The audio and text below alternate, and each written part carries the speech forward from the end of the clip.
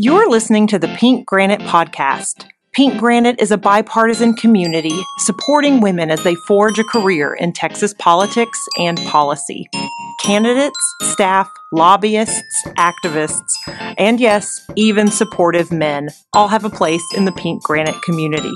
Learn more and support our work by visiting pinkgranitetexas.com and following us on Facebook, Twitter, and Instagram at Pink Granite TX.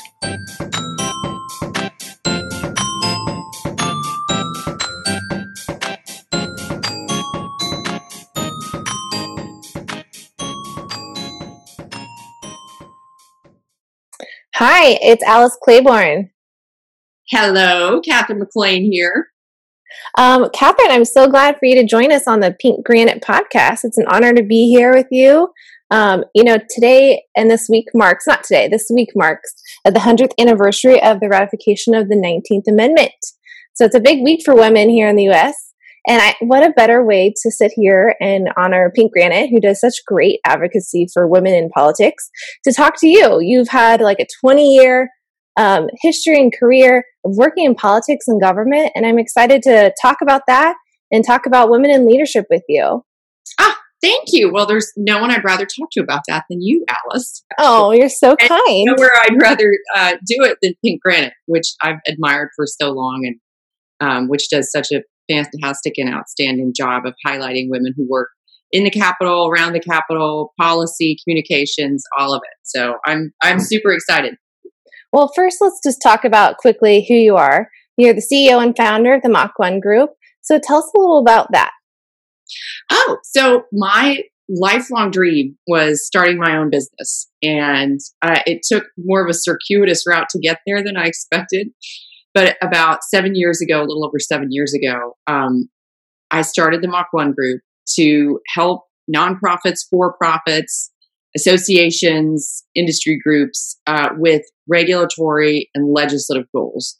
Whether they're playing defense or offense, our team, who have all served in government and communications and are seasoned folks who understand both policy and public relations and communications, we have been doing that work for 7 years now. And we've learned a lot of lessons along the way. We've had a lot of victories, not a lot of defeats, luckily.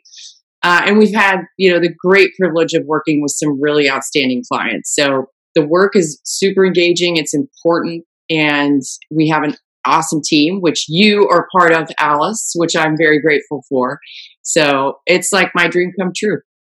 That's awesome. Well, that's a good starting point because I wanted to talk about how we first met. Mm-hmm. I actually knew you through when Frank Ward, one of your employees at the time, was running for Austin City Council. And I was working for Ellen Troxler, who at the time was District 8 City Council member.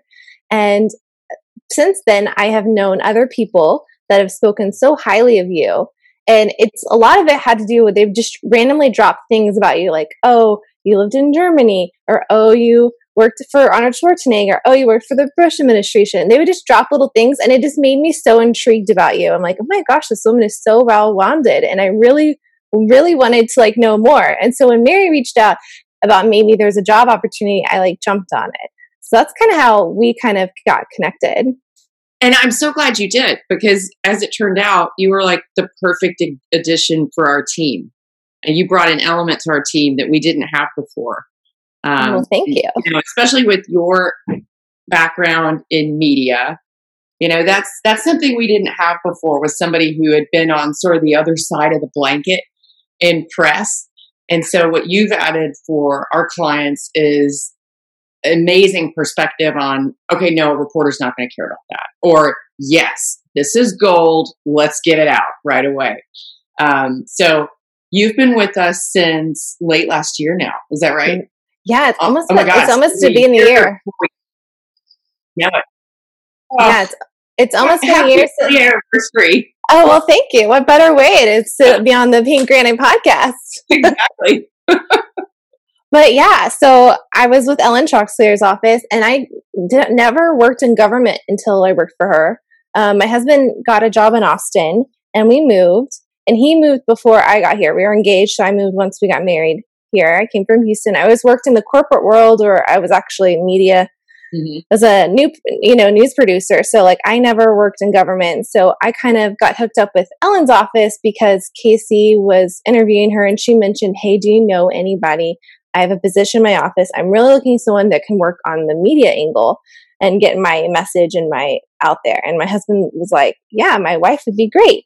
So that's kind of how I got introduced to Ellen. And it just skyrocketed from there. So, and Austin's a really small town compared to me. I grew up in inner city Houston. So like Austin to me is a small town.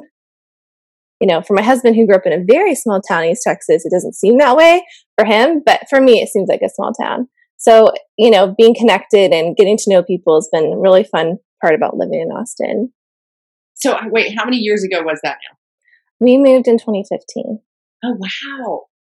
5 years. Oh, wow. Yeah. And what an interesting 5 years to be in Austin and to be in and around the Capitol, which you were in Senator Campbell's office. Yeah. So I went from Ellen's office to Senator Campbell's office, and I have something about working with strong, awesome women in it. I don't know. Oh, I do find myself attracted to working with and alongside strong, independent women. But that gets me started. You have such an interest, as I mentioned before, interesting career. And I kind of want to walk through your process to where you ended up being a woman who owns her own business in politics and you work with women leaders. So let's talk about the journey here. So where did it all first begin? Well, in a small town in Germany, actually, as you mentioned. So this becomes relevant later on in the tale, but I happened to grow up in Germany. My parents were U.S. citizens who loved living over there and moved there with the intention of staying for like a year. And then like 12 years later, they realized, oh, our children are growing up German, which is fine, but they are American and we kind of need to go home now. So we moved to a small town in East Texas called Palestine, small but mighty. I know it fondly. Oh yeah. Your husband's like just down the road. Yeah. He grew up in Jacksonville. Yep. Yeah, that's right. We used to play y'all in football. Well, him, not me. No, that's true. No, we didn't play Houston. We were tiny. But anyway, when I graduated from Texas A&M with an English degree, I was one of those kids who had no idea what they wanted to do. My parents, who were both public school teachers, were like, hey, let's get you into the public schools. And I was like, oh, I so admire educators. I always have, but I was more interested in the policy level than I was in the front line. So I had an opportunity growing up to really absorb the importance of media and paying attention to what's happening in government. Growing up overseas, my parents were very vigilant about following the news, making sure they were tuned into what was going on back home and, how U.S. foreign policy could maybe affect us as we lived in Germany. So every night it was like, hey, quiet down, the news is on. And then, even as a little kid, I'd sit there and watch the news with my parents. So I always had this really strong appreciation for, government, for news. And I had an opportunity to work with folks at Public Strategies. And the truly interesting part was getting to work for Mark McKinnon, who was president, but just finished the 2000 campaign and had been President Bush's chief media advisor and campaign TV advisor. And it was, the start of this new administration, a Texas governor going to Washington. It was an incredible time to be at a public affairs agency during those years. And I learned so much about public policy, about media, about communications. And I also learned if you're not one of the people who has served in government, you just lack a perspective that sort of the veterans at Public Strategies had, and that I admired so much. So, my goal after that was, I have to serve somewhere. So how did you make it from Texas out to California? So in 2003, Arnold Schwarzenegger announced on The Tonight Show, when Jay Leno was still host, that he was running for governor. This was a time in California history that was kind of weird. This was after the Enron debacle. California had paid through the nose for energy as a result. And the people blamed then Governor Gray Davis, who had just been elected to his second term in office. So he was maybe a year into it, something like that. And voter dissatisfaction was so tremendous that then Congressman Darrell Issa filed a bill that would allow the Californians to recall their newly reelected governor. And I think he expected to run himself and win, but instead there was this, new contender on the field, and it was Arnold. And he had to very quickly assemble a campaign team, because when he went on the Tonight Show, he had, maybe a handful of advisors, and that was it. And so he pulled together the previous Republican governor, Pete Wilson's team, just sort of like reassembled the entire staff. And one of those folks was our colleague, Marty Wilson, who was in Public Strategy's California office. And so I remember thinking, oh, there's no way I'll get a spot on that campaign. I mean, everybody and their brother wants to work on that. But it was another good lesson in, well, you're not going to know, and you're not going to succeed if you don't try. So a phone call was made to Marty Wilson, and I was allowed to come out and sort of pitch myself for the campaign. So how did that work, pitching yourself? I mean, I know it's always nervous as a young person trying to throw yourself into something that you had no idea what you're getting into. Oh, it was another stick your neck out moment for me, and a fake it till you make it moment, because I went in there thinking well, at Public Strategies, I'm, a principal in the media group, and I help write and produce advertising for clients with regulatory legislative issues. So, I sit down in Arnold's office across from Marty Wilson, and he says, so what can you do? And I say, well, I write and produce. And he said, yeah, we got that. What else can you do? So I ramble through another, few items on my list of things I'm capable of doing in my, brief career after college. And, I'm starting to sweat a little bit, because everything I'm saying, he's like, we got that. I was really fortunate to have a colleague at PSI, George Cottle, who was on President Clinton's advance team. And the stories he told were amazing. And so, thank God, from the back of my, hind brain came the suggestion of, say advance. And, if you don't know what advance is, it's one of the funnest jobs on a campaign. You get to go out, scout locations for your candidates' next event, whether it's a school or a military base or, production floor of a factory. You basically set the stage for that campaign appearance. Make sure that the shot looks great, that there are people standing behind the candidate, wearing the right hat or t-shirt, from the moment he arrives till the moment he or she departs. It's sort of your scene to set. And so I said, oh, I can do advance. And he said, great, that's what we'll have you do.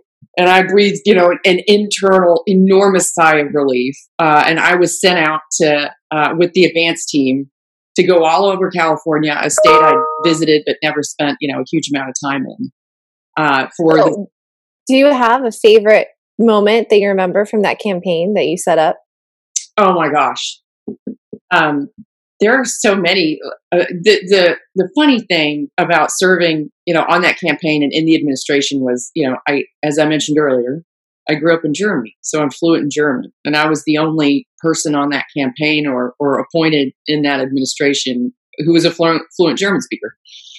And Arnold Schwarzenegger is, brilliant guy, hilarious, very fun to work with, and he had this habit of, and I was a kid in the press office and in the communications shop. I was not one of the higher ups in that administration, but he enjoyed turning to me in a meeting, with maybe the cabinet or, senior staff, and just cracking a joke, towards me as I sit on the back wall. I wear, the junior staff for stat. And everybody would sort of wonder, what did he just say? Is he talking about me? And it was sort of an inside joke with him, and it was really funny and fun, and I always enjoyed working for him. It was a really amazing job, and I learned a tremendous amount. Were there any mentors that you had when you were working in California?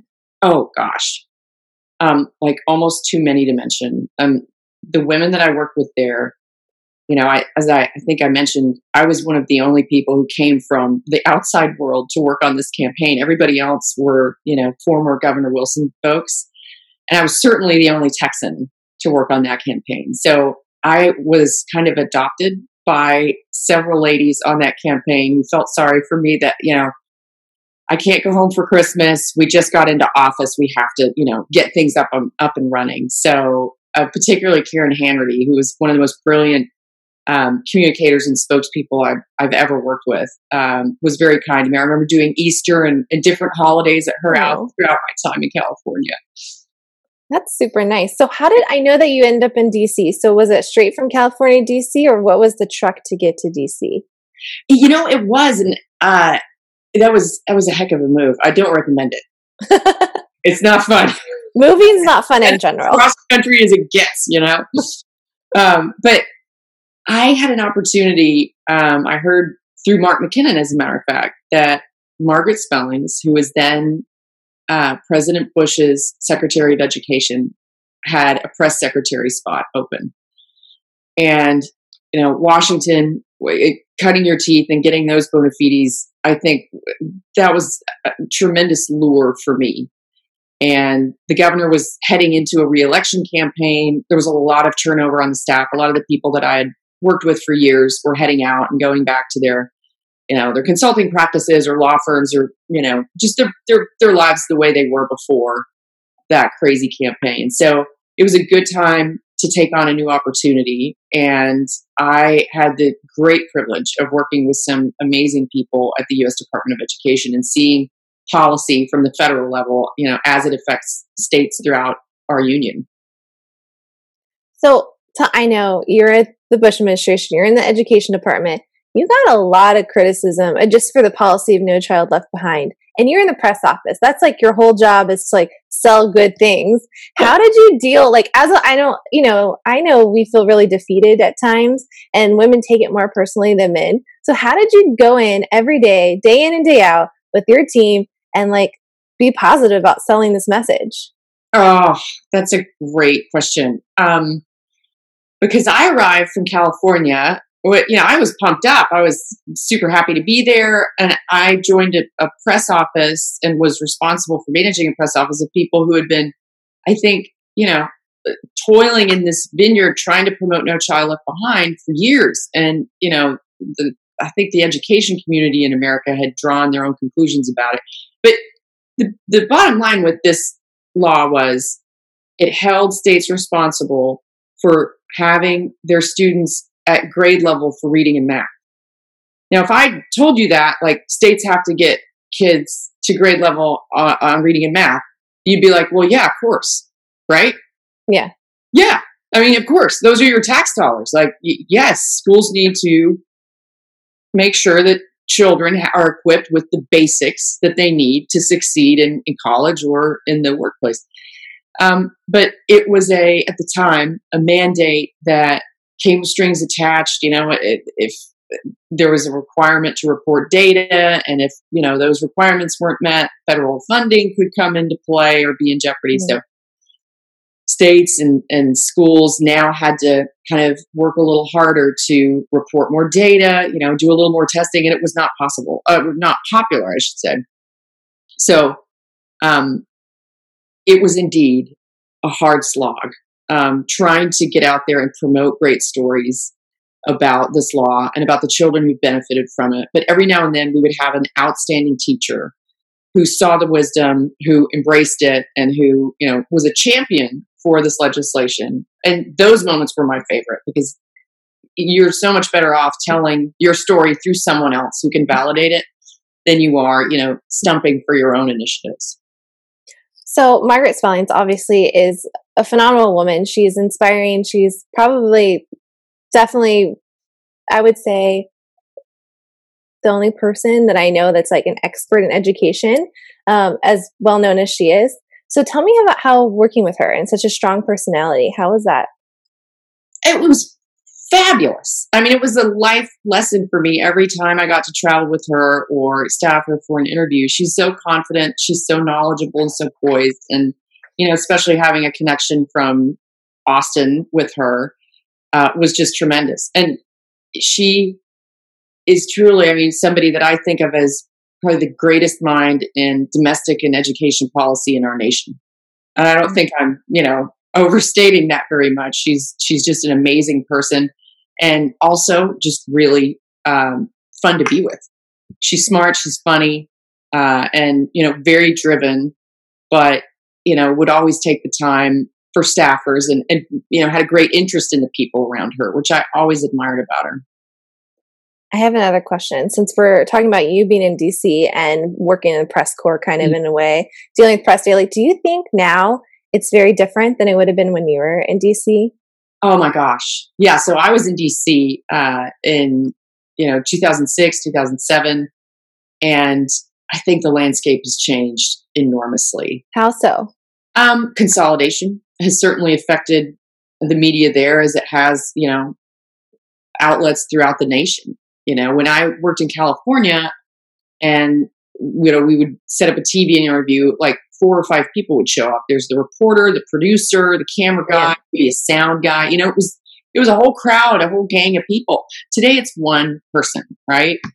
And they're usually sweating and running between assignments that they have to get done for the evening news. They probably barely know what they're interviewing you or your client about. And it's really different. And I think Washington is no different.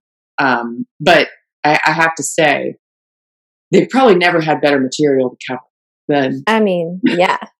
than what they get to right now. When the president takes to Twitter, that's his press pool. Twitter now, No kidding. Yeah, the old Bush White House press office playbook has been long discarded for sure. I feel like when 15-year-olds in our country know more what the president's doing than like other people, I mean, I feel like there might be more attention too at the DC level than there would be in past. Oh yeah, my 11-year-old, has a basic grasp of kind of the administration and what it's done, and I mean that's amazing. That's the power of social media and the power of modern communications. It's changed so drastically. So I know you've been in DC a while. How did you make it back to Austin? Well, I'm definitely a Texas girl at heart. I have lived here since 1983, with a few exceptions, obviously California and Washington. But I love the state. My family's here. This is where my heart lies. So I heard about an opportunity to work at what was at the time the Lance Armstrong Foundation. They wanted to kind of elevate their communications and governmental affairs operation, and they were in the middle of an incredible campaign. And so I jumped at the chance to come back to Austin to work with what was then a cancer icon, somebody who was probably the most effective cancer advocate in the world. I mean, I can't remember. Right here in Austin, so it was fantastic. I mean, I totally agree. I mean, I remember being in school and every person had a yellow wristband. Like you could, and everyone knew what it was. Like, it was super, I feel like it was a part of daily life. Yeah. Yeah. And, when I started there, it was amazing for the first couple of years. We had this super motivated, true believer, very knowledgeable advocate who was willing to do just about anything to advocate for people who've been affected by cancer, who are recovering, to increase funding for research, and also support people who are, fighting cancer. And, this is somebody who built an organization but looked at the landscape first and said, well, what are the other organizations doing? Well, Susan G. Komen, American Cancer Society, they do an amazing job raising funds for research. But there are very few organizations at the time who focused on a patient's individual needs and, help them solve the everyday cancer problems that they have to tackle. So rather than, raising funds for research that, are going to bear fruit probably in, 15 years, Livestrong under Lance invested in services and programs and support that helped people, in here now. Okay, so I know you had the highest highs at the foundation, but you also had the lowest lows. And amongst this, you were just raising your children. You're starting your family at this time. So I know, like, I can't imagine, because at the time, that was probably the biggest media scandal sensationalized that I can think of at that time. Can you talk, if you want to touch on that? Yeah, I gotta say, like that. I mean, I've worked in government. I've kind of been on the firing line in my career many times, but it was never anything like this sustained negative attention over the course of 2 years on an organization that I truly loved, and that the people that I shared my days with at the office also truly loved and admired. And that, I mean, having been a reporter, like, you want to connect the dots. If there's something fishy over here, then there's got to be something fishy over here too. And so, as media dug deeper and deeper into the Lance story and his cycling career, and they tried to tell a similar story about this, blue ribbon organization that had a tremendous board of directors from, some of the most prominent cancer physicians in America, business leaders who helped with fundraising, to a staff that had nothing to do with cycling. These were social workers, public health experts, the furthest thing from, hills in France. So it was wrenching in a way that I hadn't experienced before, because it felt like our organization was under attack, unfairly. And, we had to muscle our way through it, responding to the New York Times, NPR, Wall Street Journal, USA Today, BBC on, daily, even weekly basis, with, negative premised stories over and over and over again. And it was tough, especially having, a small kid at the time. And I don't know what I would have done without the support of my husband, who, picked up every bit of slack I left. And there was probably a lot of it over the course of, the couple of years that I was in the middle of that.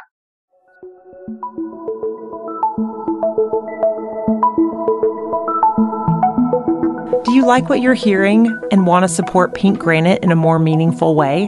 Consider becoming a patron today.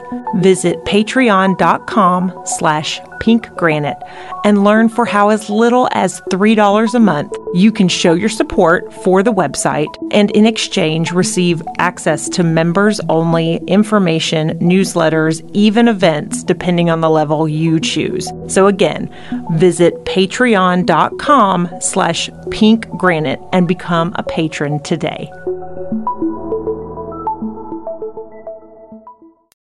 So that's a good thing to ask about. But I know, okay, we joke all the time in our office about, like, because we're an all-female team, about we always are talking about work-family lifestyle, work balance. Do men ever really have to talk about that? Like, I feel like it's just maybe us women that there's like a whole industry about work-life balance, and women just eat it up. But talk about how you've managed to do it with that. Like, I mean, I'm just starting. I'm 5 months in. I have a 5-month-old. Yeah. But like you have 2 kids. So I'm curious to how you handle that stress and how you handle owning your own business, work-life balance. Curious. I kind of look at work-life balance as one more thing that somebody made up for us to worry about, right? It's a good point. And I did when I was younger. I'd be like, God, my balance, am I balanced? Am I working too much? Am I not working enough? Are my kids getting enough attention? All of that. And, as I've gotten older, my perspective has changed a little bit. And it's now, things fluctuate.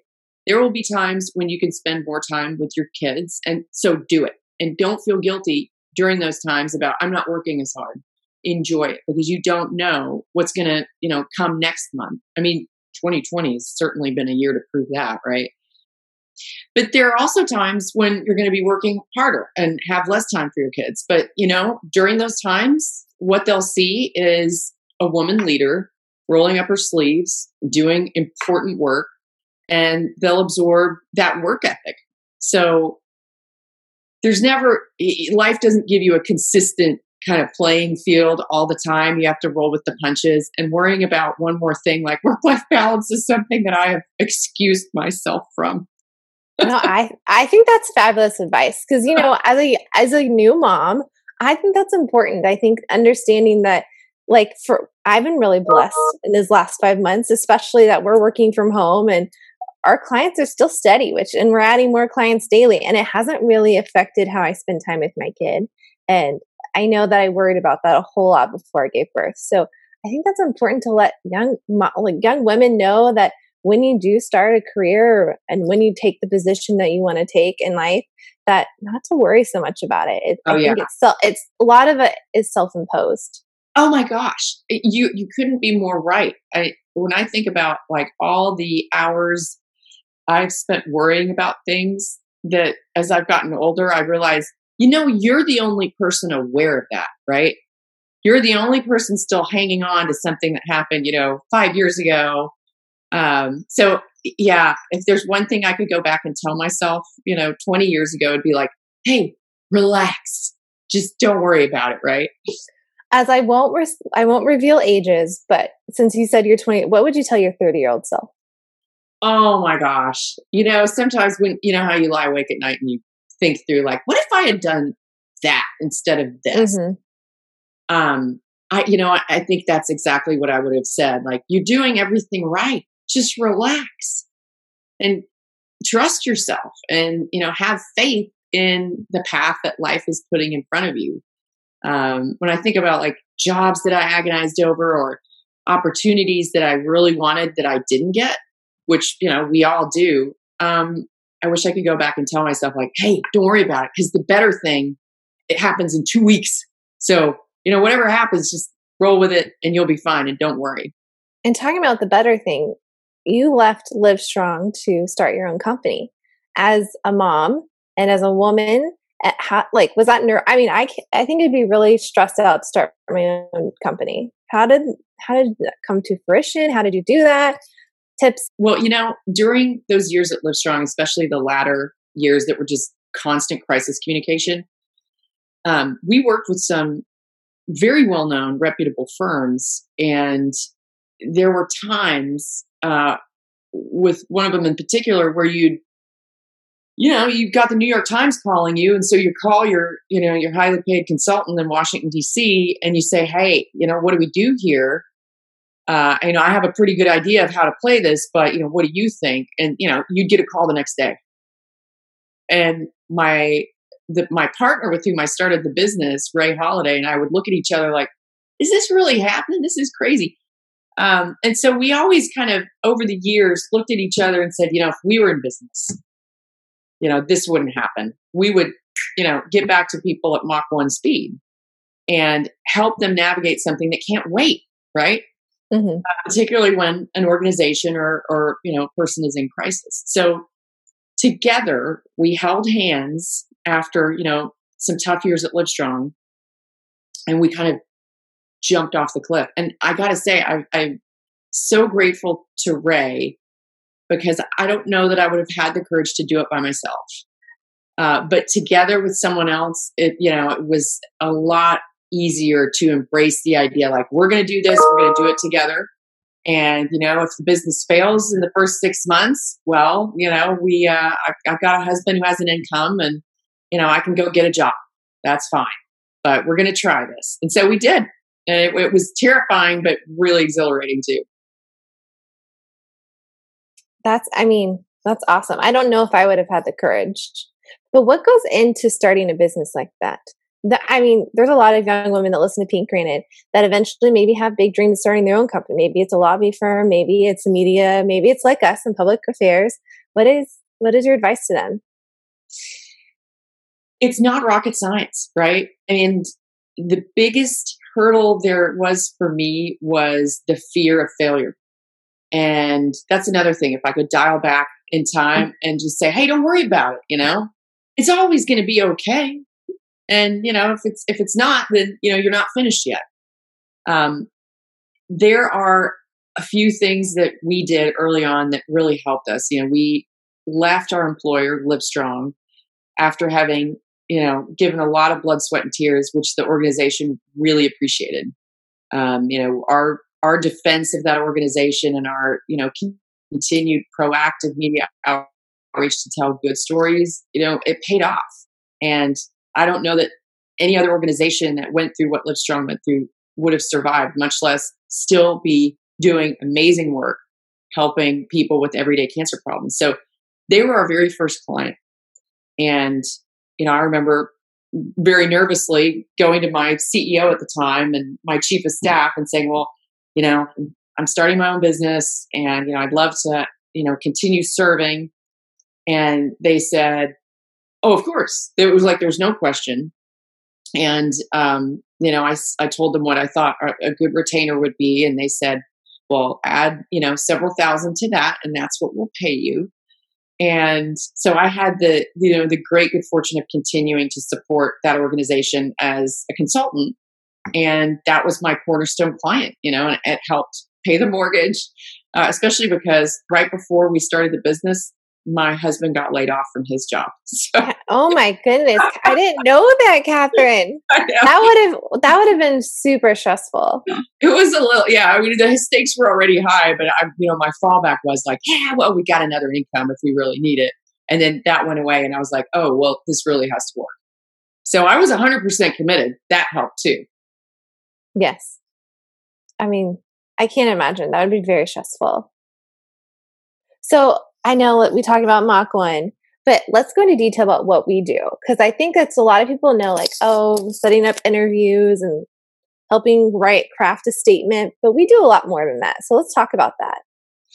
Well, it comes down to what is the client's goal? Is it getting a piece of legislation passed? And, our team works very closely with lobbyists. In fact, they are our biggest source of referrals.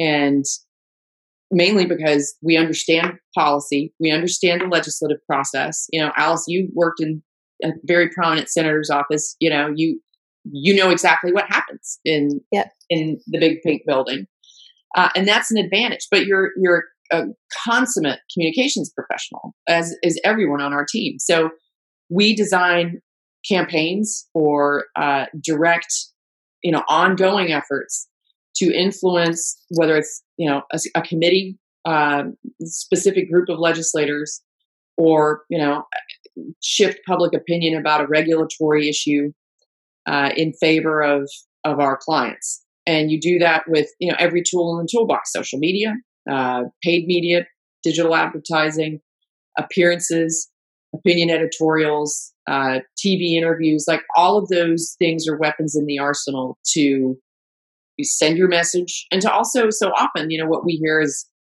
we've heard this, at the federal level, lawmakers need cover to embrace your issue. They can't, so often just simply manufacture an interest in this issue out of the blue.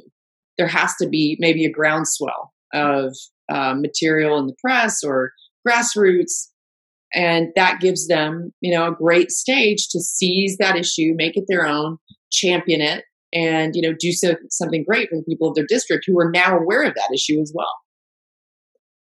One of my favorite part of the job is that we get to work with a lot of leadership, and we actually help them build their confidence, and we offer a lot of thought leadership guidance.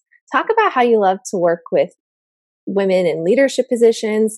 Maybe I know we're not getting paid on this, but what about giving some free advice to women about how they can step up to be leaders? Maybe some free advice here, guys. Here comes the free advice for what find your passion. It's a bit of a cliche, but if you're passionate about it, then it's not work, right?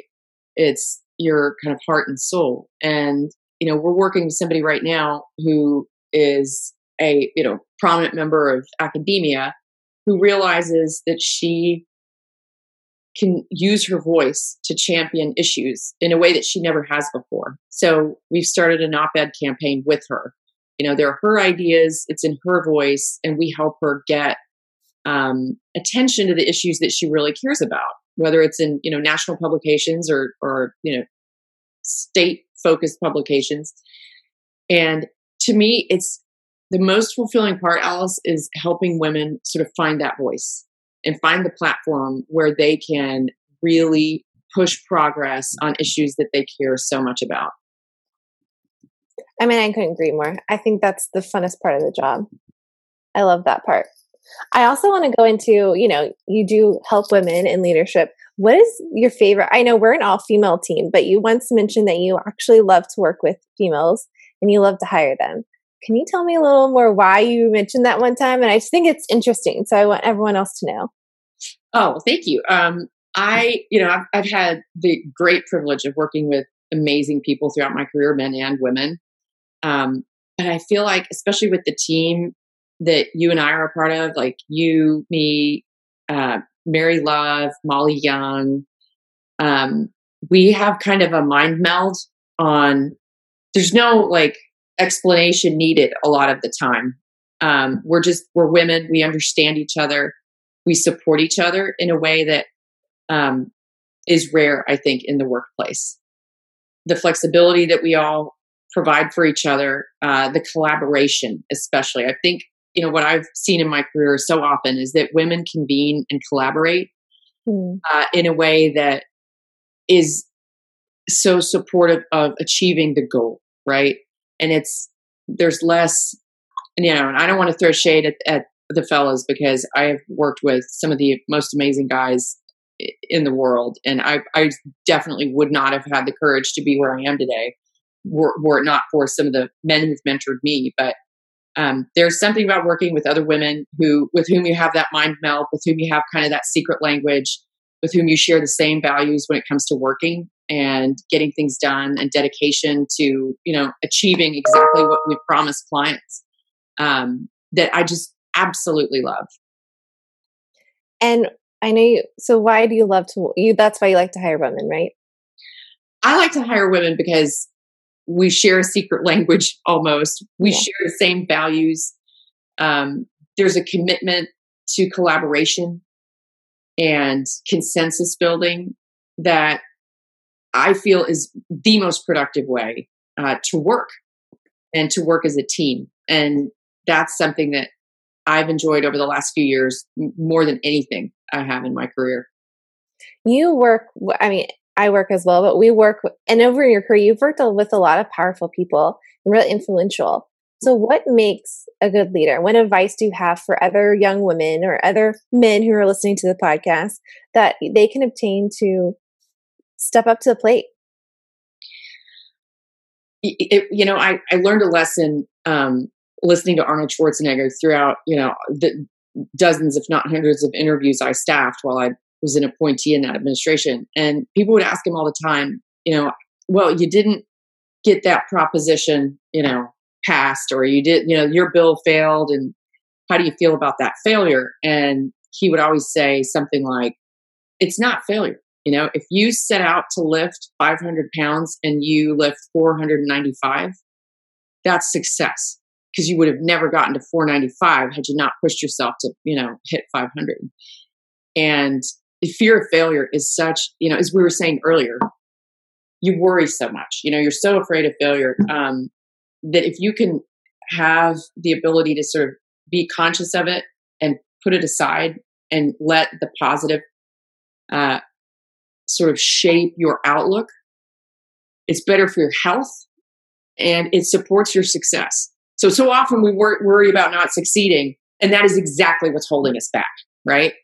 Because instead of devoting ourselves to, the positive progress that we want to make, we're worrying, we're lying awake at night and stressing ourselves out. So I think, my first piece of advice would be just don't stress. And don't look at attempts you make as failure. They're learning experiences, right? And they lead exactly where, you need to go in your life.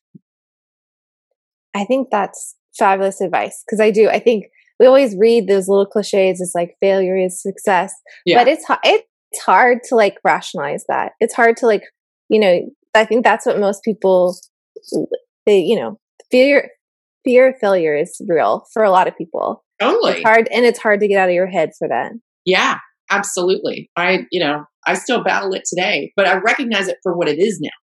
It's not just like, hey, the unexamined life is not worth living and I need to think about my failure. No, that's negative reflection. And building up, kind of a feedback loop for yourself that tears you down. And I think women especially tend to do that more than our male colleagues. And I wish we didn't. And I'm trying not to. And I want to inspire you and encourage you not to either. As a business owner and a manager, what is some advice do you tell other people that are looking to be a manager or looking as a younger self? What are some things that you've learned to be in that position as a different perspective than just being an employee? Yeah. It's hard to get rid of the employee or the appointee mindset when you start a business. That is ingrained in us over, decades in my case. And so I still find myself every now and then, even after 7 years running a business, thinking like an employee, which isn't a bad thing. It's just you need to shift towards where else can you grow? Where else can we lead? Are there areas that we can expand to where clients might have a legislative or regulatory challenge that a solid communication strategy could help them overcome? So that's one thing that took me a while to get under my belt. Okay, I know this week is awesome. It's the 19th Amendment, celebration. So I want to ask, did you have a female role throughout your career or your lifetime that you find that's valuable? I met my role model when I was 12 years old at Palestine Middle School. And her name is Sarah Hartley, and she has devoted her career to the city of Austin. She's been at Public Works. She's at Watershed Protection at the moment. And she's an executive who has devoted her career not just to public service and, the city that we love, but also to reshaping the way women work in the city and creating equity where perhaps there was room for improvement. And she's so devoted, she's so smart, and she's so probably has way too much on her plate, but she always finds time to, sit down with people she works with, if they have an issue or if they need guidance or a little bit of counsel, and, she gives them her full attention. And I admire her so, so much. That's amazing. I feel like mine's a little cliche in the fact that I would like to say my mom, but my mom, she went to college, then she worked as a teacher.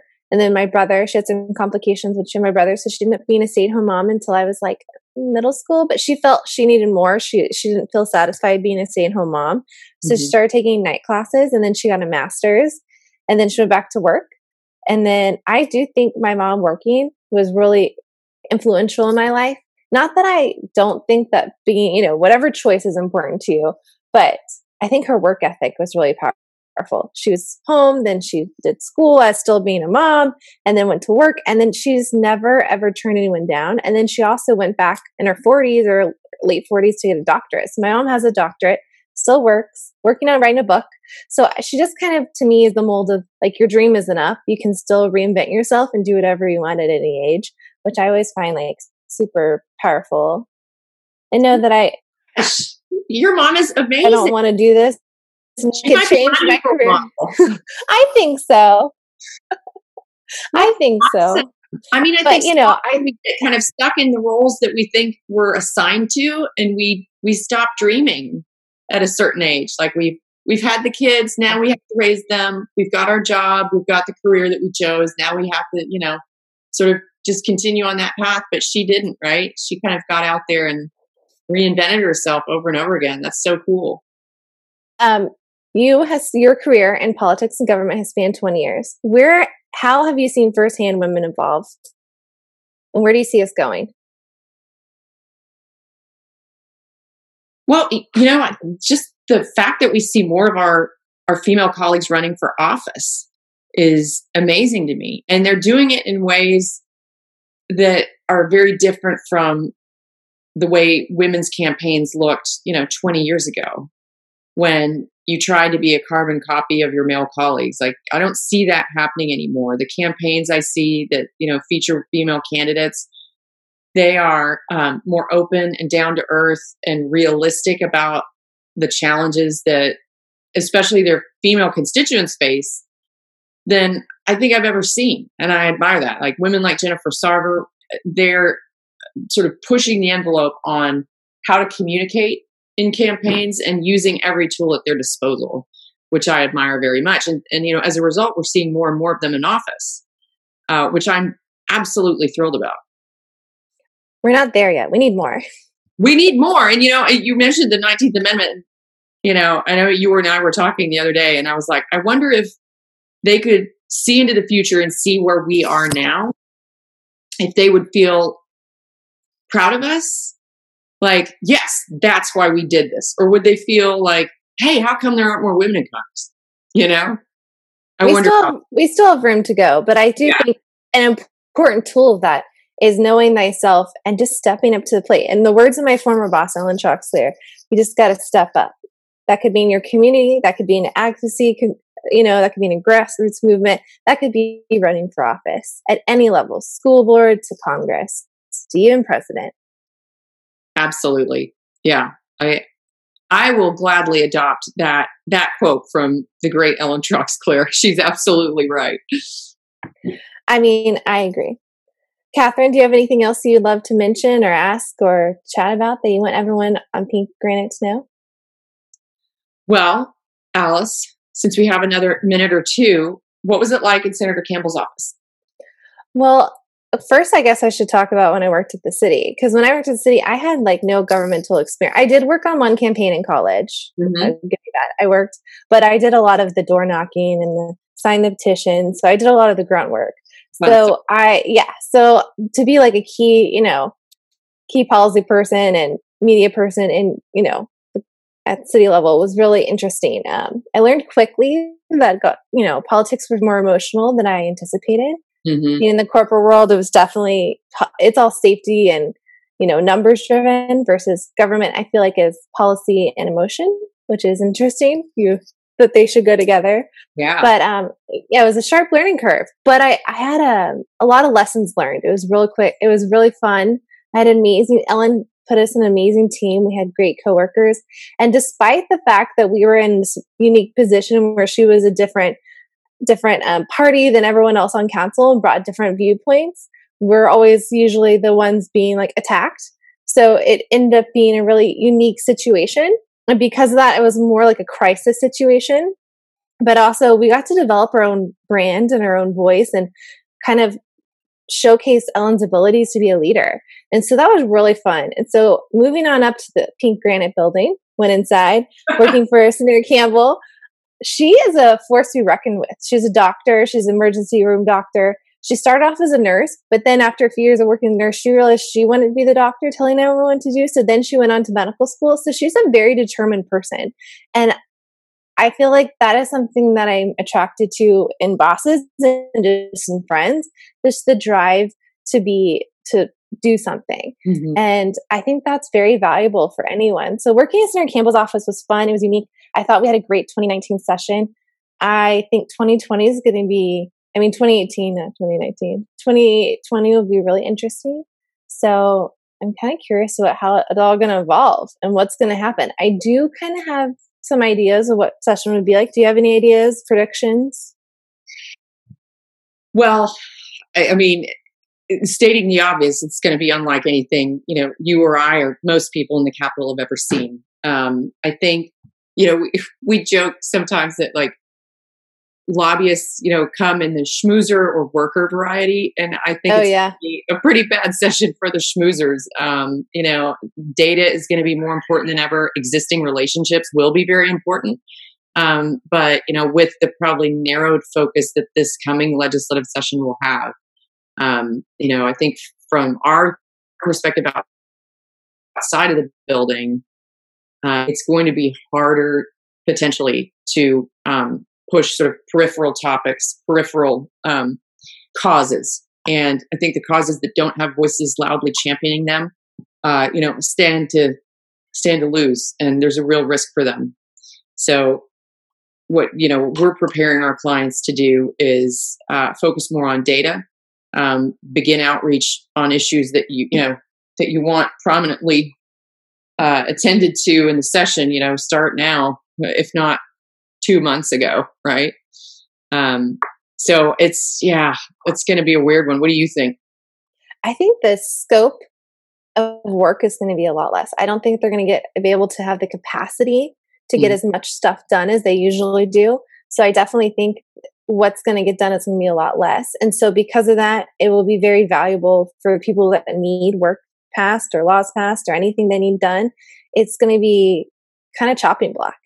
Yeah. So as you said, relationships are key. I think that's in any job at any level. But as we wrap up, any final thoughts you'd like to leave our young or interesting and our male colleagues or friends that are listening to the Pink Granite podcast? Well, I think it's that, when I was younger, when President Bush was president and even before that, there was a sense of collegiality that we sometimes don't see anymore. Regardless of what party you are, regardless of, your beliefs about a certain policy issue, we're all Texans. And, we're all in this together, and it's our state. And, all of us care about it.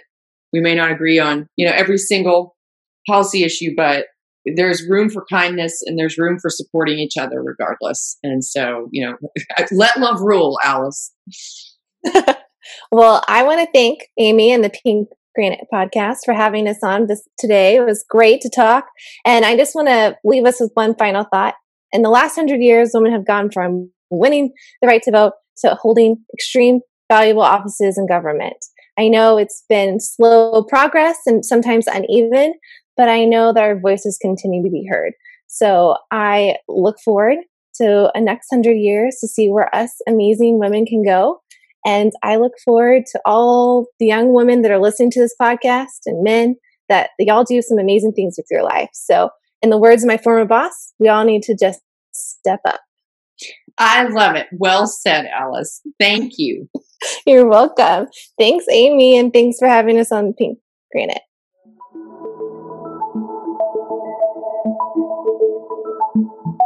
Thank you for listening.